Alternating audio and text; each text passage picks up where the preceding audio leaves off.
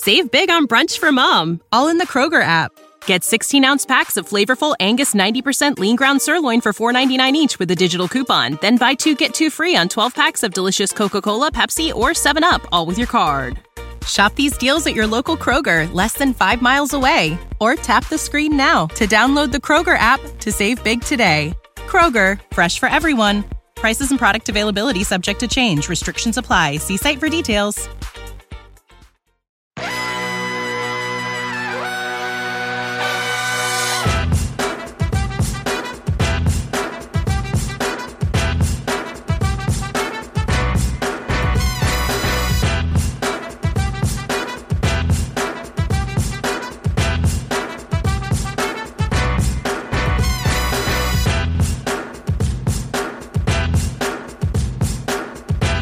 You are watching Rum Buncher Radio. This is the 2021 Major League Baseball Draft Special. Nick Caparoso and Trey Hannity. We're missing our third partner of the trio, Marty Leap, today. He's going to be back with us next week to break down this draft and preview the trade deadline as well. But Nick, a very exciting day. A huge day today, Nick, one we have been anticipating for quite some time. And, you know, a pick, obviously, the Pirates have put a lot of thought into, and one that has changed in many different ways. We thought it was going to be Kumar Rocker at first. We had that pick as early as the beginning of last season, the 60-game year. We thought it was going to be Jack Leiter for a while. Now the high school shortstops emerge and some other players as well. But Nick, before we get started talking about the number one pick, let's talk about Ben Cherington and what we expect him to do with this draft overall. Last year, we saw a lot of college arms. We saw, a lot of righties, guys like that, a lot of athletic, double sport athlete type guys. Do we see a lot of that again this year? What's the overall strategy, and what do you think his mindset is going in to tonight? The best talent available, who he thinks is the best talent too. And that's one thing I want people to understand. If we look back at the Joe Musgrove trade and the Jameson Taillon trade, there wasn't that slam dunk prospect that people all knew, right? But now we know those prospects. They had what I've been referring to as upward arrows, guys who are on the rise. And I think very much we're going to see him doing that with this draft class. You're going to see him targeting, like you said, guys who are athletes, maybe play multiple sports in high school, potentially committed to another sport college-wise, which we'll get into a little later. But pitchers who have power stuff, not necessarily based off their size. They can be 6'1" or they can be 6'5". It's more about the actual stuff, the spin rates, like I said, the high velocity, and once again, the athleticism on the mound. I think Ben Cherington overall looks for athletic prospects because, let's face it, if you can play shortstop, if you can play center field, chances are you can play other positions around you. But also, athleticism allows the prospects to make the adjustments that the front office is looking for. And that's something that our last front office really lacked on, that is different between this front office and them. They're not only targeting the right players, but they're targeting the type of players who have the capability to make those changes, to make those progressions that they're looking for, because they're athletes and they can, reach that launch angle. They can reach that mechanical change in the pitching wind up to, kind of take that fastball to the next step. So that's what I expect, is him to continue and target highly athletic players. And it's the modern player, and we saw them do it not only in the guys they drafted last year, but in some of the guys they target in these trades and signings and everything else. Nick Gonzalez comes to my mind first. I mean, that's a kid that is very athletic and one that can move through this organization quickly. That's something they've really looked for. And, you talk about the number one overall pick, and we'll get into it here, throughout the rest of this show. We're going to talk about the second round, the third round as well, but obviously the focus is 1-1. This is a pick that can change everything for the organization. I mean, this can be your ace for the next, 5-10 years. This could be your shortstop of the future, a guy that's, hitting you 30 home runs and driving in who knows how many. I mean, this is your player of the future. When you think about the timing of it all, do you think that And, we've seen statements come out this week from Ben Cherington about it. Do you think that the timing has anything to do with what they're going to do with 1-1? Or is Marcelo Meyer and Jack Leiter on the same timeline in their heads? So this is something I've been talking about for a while. Hitters, timelines. I mean, when you're talking 1-1, right, you're looking for the best player that you can get. You don't care if he can come up next year. You don't care if he comes up in 3 years. You're looking for the guy that people can look back at that draft and say, like, yeah, wow, they nailed it with the first pick. And the Pirates, unfortunately, don't have that player like we see typically. Even last year, we saw a guy like Spencer Torkelson, who was kind of viewed as like a can't miss first overall pick guy. Like, people knew going into the draft he was going to be it. He wasn't even viewed as, say, like a Garrett Cole or Steven Strasburg, like level of 1-1. But people still knew, like, hey, like, chances are, like, he's the pick and he makes sense. We don't even seem to have that consensus this year. And so a lot of people, right, are throwing out, so should they be focusing on a player who can come up during that 2023 competitive window? And quite honestly, if you're going to draft a player at 1-1 and you really believe in that player as a future stud, you don't really need to worry about their timeline. Chances are, if you're drafting a guy in 2021 and he's going to work out at 1-1 and rake, just like you would expect a first overall pick too, he's probably going to fly through the system. So whether it's a high school kid or a college bat or a college arm, I don't think that their timeline's going to necessarily affect the future window of the Pirates. I think that's the idea. And that's what, they've been talking about when they have released statements on it and everything else. On Ben Cherington here, Nick, before we move on to that number 1 overall pick, how important is this looking back at his legacy? This is, he had a number, 8 pick last year, number 7. 7, yep. 7, a high pick, but this is 1-1. When we look back at the legacy of Ben Cherington with the Pittsburgh Pirates, how important is it that he gets this pick right? It's very important. I mean, it's important for any team to get that first overall pick right. You see what can happen if you don't. You can see how far behind you can set your organization if you miss with those top flight picks. The Baltimore Orioles seem like they've been in rebuild mode for years, and that's partly because of their lack of successful drafting with those top 5-7 picks they've had year in and year out. And that's what Ben Cherington's hoping to avoid here. You ask what it means for his legacy. It means getting out of the basement. Hopefully this team is not picking at number 1, again, going forward. That would mean that the pipeline is starting to produce actual talent to the major league level, and this team's getting better. And like I said, the overall goal, we're looking at the Tampa Bay Rays, and you want to make a farm system that can continue to develop major league ready talent without having to pick towards the top. And the Tampa Bay Rays have done it. And Ben Cherington wants to do that same thing. And it starts with this pick. Yeah, that's well said. I mean, getting them out of the basement, everything that they've done, they've been realistic about from the get-go, and they've made moves on a really strategic rebuild. This pick is a big piece of that, and I think they have a very strategic plan to go along with it. Let's talk about it, Nick. Number 1 overall, the Pirates obviously last year finished with the worst record in Major League Baseball. They pick at the top. We've had some debates about this, and this conversation has shifted big time over the course of the last year and a half. But as we stand right now, and we've done 2 mock drafts on our podcast leading up to this, you guys can find that where you can find the rest of our podcast, Apple Music, Spotify, wherever you get your podcasts. Go check those out. But Nick, our final mock draft before the pick tonight at 7 p.m. That's Eastern time in Denver, Colorado. Who do you got? I'll give you my pick afterwards. It's a little bit more mainstream, I'm assuming, but your final projection here before tonight's pick. My final projection is for the team to take high school shortstop Marcelo Meyer. All arrows are still pointing towards that. The experts are still pointing towards that. Kylie McDaniel recently released his final mock draft, and he listed Meyer as the likely number one pick, but it's not a foregone conclusion. Khalil Watson, along with Henry Davis, the catcher, Al Leva are also in the conversation, but Marcelo Meyer, it looks like, is going to be the pick. I'm happy with the pick.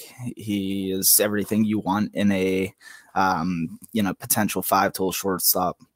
So, yeah, that's where I think they'll go. That'd be a great pick. There's no going wrong with any of the names that you just mentioned. Let me ask it to you like this. And, we've looked at all these mock drafts and everything else, seeing what the experts are saying. But from what you can gather from what Ben Cherington has said to the media and, just kind of the vibe you're getting from him, what do you think his mindset is right now as we stand just a few hours away from this number one overall pick? Who do you think that name is in his mind? I think it makes sense for any of those hitters. Ben Cherington has proven in his draft history that he likes to target hitting early and acquire pitching in other ways via trade or just later in the draft, guys that, he specifically likes, like we saw last year, right? They took the elite hitter, Nick Gonzalez, got some arms later in the draft. Now, that was very much a different type of draft. We saw him take 5 arms and 1 hitter. So you definitely can look towards this year's draft and expect him to be trying to really focus on grabbing the best bat possible with that first pick. And that's why I believe that he'll go in that direction. Yeah, I think that's, kind of the idea, the way it's been leaning, at least as of late. And for a while, Jack Leiter seemed like that guy, and it was the timetable. You can get him up faster. He's faced a more elite hitter than maybe a Jordan Lawler has, and vice versa, obviously, facing pitchers at the high school level, along with Marcelo Meyer and some of those other high school bats. But that conversation shifted, and now it looks like Marcelo Meyer, the shortstop from California, is probably going to be that number one pick. I'm with you now, Nick. I was leaning Jack Leiter even up until this week. My mindset was draft Jack Leiter, but the more you think about it, you can get Marcelo Meyer up in a quick amount of time. And by the time you get him up, you have your infield ready. You have a pitching staff that is going to be deadly from the way it looks right now. It's not like Jack Leiter is, this team's in desperate need of a Jack Leiter. They have some guys that could be that. And either way, you're not drafting for need, number one overall. But at the end of the day, I'm with you. I think it's going to be Marcelo Meyer, and that's a safe pick and that's a fair pick. So we talk about guys like Trey, I think you're on point, bud. If I must say, Jack Leiter, by all accounts, could be a very good pitcher in the big leagues. But if, like we've talked about before, just any pitcher in general, their elbow's a ticking time bomb. And if not their elbow, then maybe their shoulder, right? There's going to be hiccups along the way. Pitchers are harder to develop. You can't project them as easily as hitters. You can't control them as easily as hitters either, right? You can't, like I said, their arms are ticking time bombs. They don't know necessarily, when that elbow ligament's going to pull, right? So there's a lot of risk in taking a pitcher first overall. It's nothing against Jack Leiter. Okay. We all watched him in the College World Series. He looked solid, but we also saw, some of the question marks arise. If those question marks weren't there, this would be a different conversation. But there's risk in Jack Leiter at first overall, just like there's risk in a high school prep shortstop. So you got to weigh that risk. And when you're weighing that risk, you're looking at saying a bat is a lot safer, less likely to get injured, and more likely that we can move them through the system quicker if they have that advanced approach that we believe a guy like Marcelo Meyer or Henry Davis or Khalil Watson has. Exactly. I mean, it's high action and it's a small body, and he's had a lot of that over the last 3 years, and especially at Vanderbilt. Yeah, exactly. They use their Vandy way. The Vandy way. I mean, Kumar Rocker as well. And, we talk about guys like Jack Leiter and Kumar, and, it's probably not meant to be with the Pirates, but where do you see them going? Kumar has been projected going even as far as number 9 or number 10. And, Jack Leiter, if not taken number 1 overall by the Pirates, is probably the number 2 or the number 3 pick. But where do you see them shaking out? Do you think this is a genuine worry across baseball that these guys have thrown a ton and, maybe there's some injury risk there and everything else? And to be fair, Kumar didn't look like what we expected to see him as coming into this season. Where do they stand now? Yeah, and you're right. Like Kumar, definitely his draft stock has been affected more by the last couple months than Leiter's.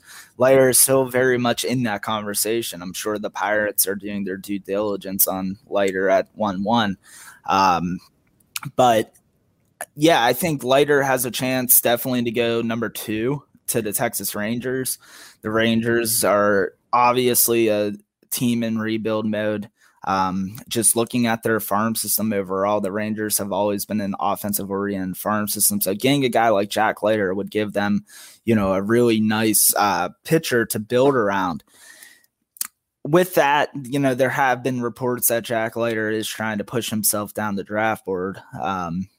There's been some murmurs that his preference is to go to the Red Sox, and he will kind of balk at any of the other offers until he goes there. So I could, in today's draft and how it's set up, this allows players to kind of do this if they would like. So the Red Sox, obviously, Leiter, the last name, makes a ton of sense going to a place that he would like to be for marketability. But yeah, so I think you'll see Leiter definitely go in that range of 2 to 4. I don't think he will go to the Tigers. They've invested a lot into pitching. They're definitely focusing elsewhere. So I think 2 or 4 for Leiter. Kumar, he's interesting. Like you said, he's really sliding down the boards right now. All signs, I think, would make sense for him to go maybe at pick 7 to the Kansas City Royals. The Royals are just another team that's kind of in rebuild, a little ahead of the Pittsburgh Pirates right now. They are competing a little more. They've brought in a little more major league talent. So Kumar Rocker can make a lot of sense for them. Like we've talked about before, just a few minutes ago, I should say, that the timeline idea might come into play a little more for the Kansas City Royals, who are looking at, a guy who was once projected to be the top pick in the draft. He's not there anymore, but, we're still getting a big time talent and a guy who we think can move through our system quickly. So I think Kumar Rocker to the Royals at 7 can make sense. And obviously him at 8 to the Rockies, I don't see him getting past them just because it's the Rockies. Let's be honest. They're always looking for high upside pitching, and I think they would love to see Kumar land to them. Yeah, Rocker to the Rockies. I like it. Maybe Jack Leiter, if he doesn't get picked at 1 by the Pirates, he'll figure out a way to work himself down to number 37. I don't know. We'll see what we got, but I see it. The Red Sox would make a lot of sense. I haven't heard that yet, but I like that take. I mean, that's, that makes all signs definitely point in that direction. And Kumar would be a great Royal in their rebuild. And, I could see him to the Rockies as well. We'll see how it shakes out. The first round is going to be a lot of fun. We'll move along. This is a Pirates podcast, so we're going to go down to pick number 37 and talk about who the Pirates take in the second round. What's the expectation here? They're intriguing picks like Jaden Hill that are, maybe going to slide down to this spot, or, who else is going to be available at number 37 for the Pirates to take? Do they go with an arm if they don't take Jack Leiter with that number 1 overall pick? So I actually have changed my thought process with this pick a little bit. Originally, I thought two things. I thought either one, they would kind of go college and a little safer and try to save some money, and whether it would be a pitcher or a hitter, and then maybe really ante up for that number 64 pick. And then my other thought was, okay, this is where they get that high school arm that they're going to have to overpay. But I'm actually thinking they're going to stick with hitters. Like I said, I think looking at what Ben Cherington's done, especially over the last year between the draft and the couple big trades he made, he's brought in a lot of pitching. And I know you can never have too much pitching, but like I said, the way his mentality is, he focuses on hitters early in the draft. I think he'll go back to hitting. He will have to take a player who, he's gonna pay a little bit over. The guy that I've seen going to them at number 37 overall is someone that Marty would be ecstatic about. Maybe not. It's outfielder Lonnie White Jr. He's a outfielder from Melbourne Prep who is also, I think, like a 4 or 5 star football recruit committed to Penn State. So this is the type of player that Ben Cherington targets. We've talked about this before. Highly athletic, going to be able to have tools to play. You know, in this case, he's already in center field, so you know he's going to be able to handle left or right field. Football player, speed, power, right? You know he has that. Right now on Fangraphs, he's at number 48. Some are a little more bullish on him, believing that he definitely deserves a higher rating than that, but he is a lot of pure athlete. So the question is does he walk from Penn State to play baseball? And the thought process is yes, if the money is there, he is ready to play baseball. The Pirates at number 37, if they save the type of money that the belief is they'll save with the first pick, say $1 million-ish, they'll be able to go over that projected 1.9 million. That is for pick 37. They'll be able to give Lonnie White hopefully the money that he wants. And if they do, he quickly will become one of their top outfield prospects in the system. Something that they desperately need. Yeah, no doubt. And, you know, we could see some outfielders come in a trade or something like that, but drafting for outfielders of the future wouldn't be a bad idea at all with number 37. I know that might not make Marty too happy taking away a linebacker from the Nittany Lions, but I think he'd be all right if it sacrifices an outfielder for the future Pirates. Let's move along to 64. Do we start to see them draft by need in the third round here? Or, you know, what's kind of the idea with the third round pick? No, I think they'll continue with their strategy of just looking for players who fit their system and fit what they're targeting. I think this is maybe where we finally see them go towards pitching. If not pitching, you know, there's obviously always the need for catchers out there. This catching class is pretty thick around this pick at 64. You have a lot of names who could be in play for catchers, such as Luke Tresh or Hunter Goodman. But I don't think that Ben Cherington is going to draft on need. And I think that's kind of what you were getting at. Like, hey, is this somewhere we could see a catcher, or more specifically, maybe a pitcher? I do think he will go back into the arms, though. So at pick 64, I think they will go back into starting pitching. I think it would go against Ben Cherington's overall idea to not at least grab a pitcher on that first day. A pitcher I could see him targeting. Now, obviously, it's a crapshoot when we're at pick 64 because there's so many variables in play, including signing bonuses and, you know, just in general, who's going to be available, who has, you know, there's 63 picks in front of them. So there's definitely chances there could be some guys who go in different spots than we're projecting. But there's a pitcher out of Alabama who I think they could target. His name's Dylan Smith. He is a right-hand pitcher, decently projectable, 6'2", 180 pounds. Right now, you're looking at an average fastball offering, can hit 95 on the gun to what scouting reports say. But the biggest thing with him, to what I understand, is his breaking pitches. He's supposed to have a plus slider and a plus curveball, which we saw the Pirates target a pitcher similar in a way last year. They took a similar player last year in the third round, and Nick Garcia out of Chapman University, which is a junior college in California. You know, a pitcher who has a pretty good fastball, maybe isn't the most projectable in the world, but has that spin rate, has that secondary stuff. And Nick Garcia has had a really strong start to his professional career. If you haven't looked into him, definitely go check out his stat page. He's a guy to keep an eye on going forward. And that's where I think Dylan Smith could make sense. Just kind of fits what Ben Cherington looks for. And, you know, it's rare that you kind of find a guy whose breaking pitches are actually probably ahead of his fastball. Yeah. You know anything about him, Trey, being from Alabama? Yeah, no, I was just about to say, Nick, I mean, this is a kid that is a really interesting story to follow because he had the projections when he got to the program that, he was going to be one of the weekend starters and started out as just the midweek guy. But Connor Prelip was the Friday starter for that Alabama team, and he went out weekend number one.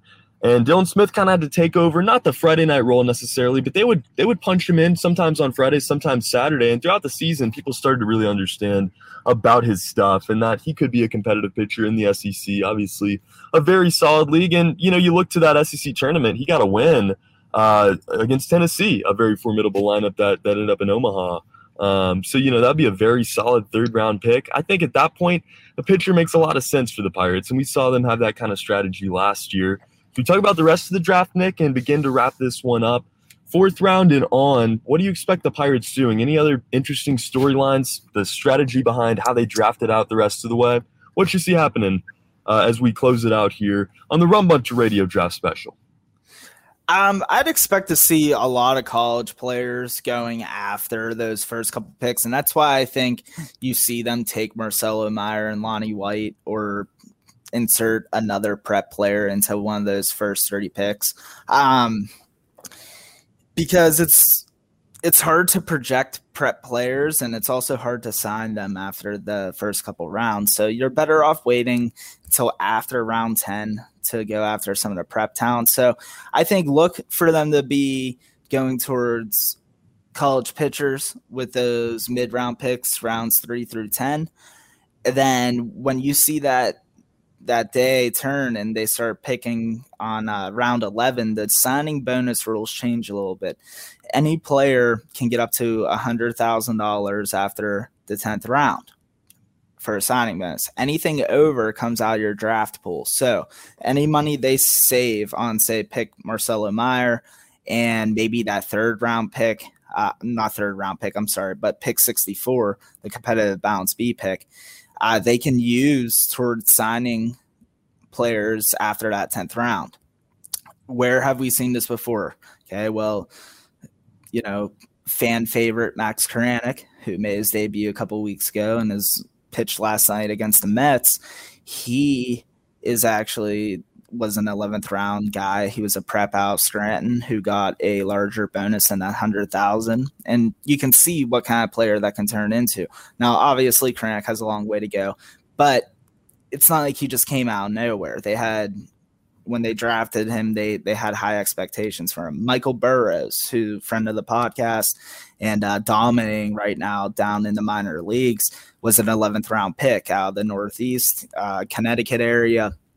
He once again was going to go to UConn, passed up on that because the Pirates had that extra money to give him. So I definitely would pay attention to that 11th round pick on the third day, if not 11th round, 12th round. They expect to see them take a really high upside prep player with signability questions.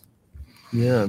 Shout out to our boy Michael Burrows, tearing it up down there. A lot of these minor league guys are. And we're going to have podcasts coming up, our regular episodes talking about everything going on in the minor leagues, the trade deadline preview coming up as well. But, Nick, before we get out of here, your final thoughts as we're now just a couple hours away from the 2021 MLB draft. Just understand that Ben Cherington knows what he's doing. Ben Cherington has been in the baseball business for a long time, and there's a reason that he stuck around after he was let go, or after he resigned, I should say, with the Red Sox, right? Teams scooped him up. Teams wanted him. The Pirates wanted him. Neil Huntington wanted him.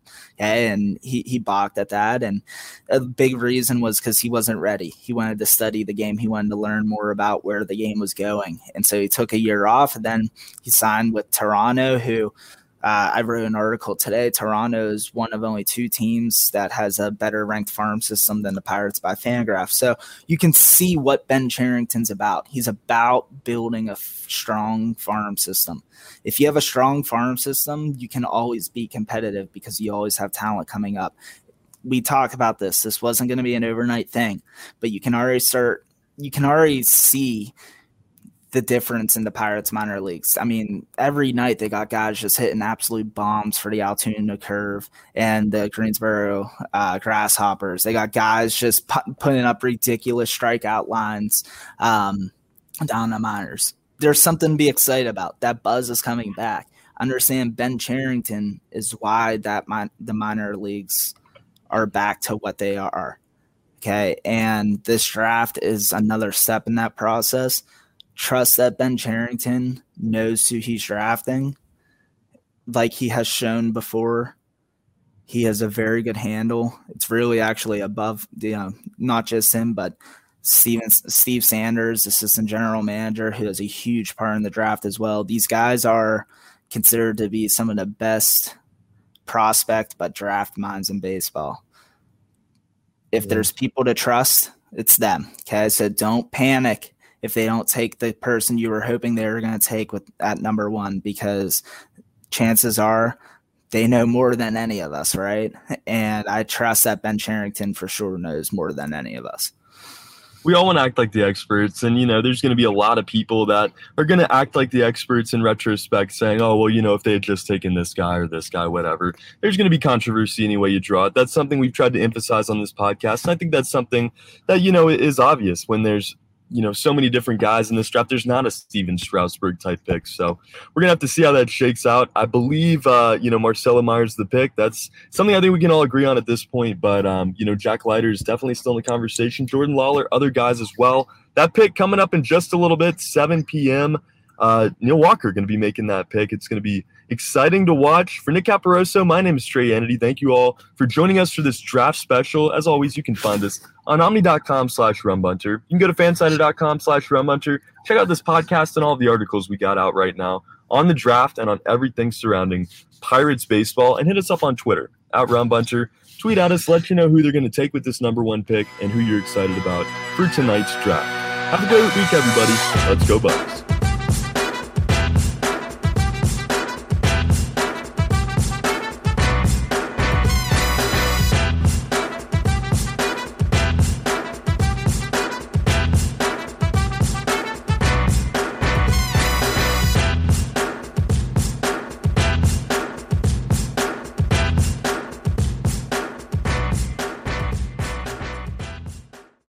When you need mealtime inspiration, it's worth shopping Kroger, where you'll find over 30,000 mouth-watering choices that excite your inner foodie. And no matter what tasty choice you make, you'll enjoy our everyday low prices, plus extra ways to save, like digital coupons worth over $600 each week. You can also save up to $1 off per gallon at the pump with fuel points. More savings and more inspiring flavors make shopping Kroger worth it every time. Kroger, fresh for everyone. Fuel restrictions apply.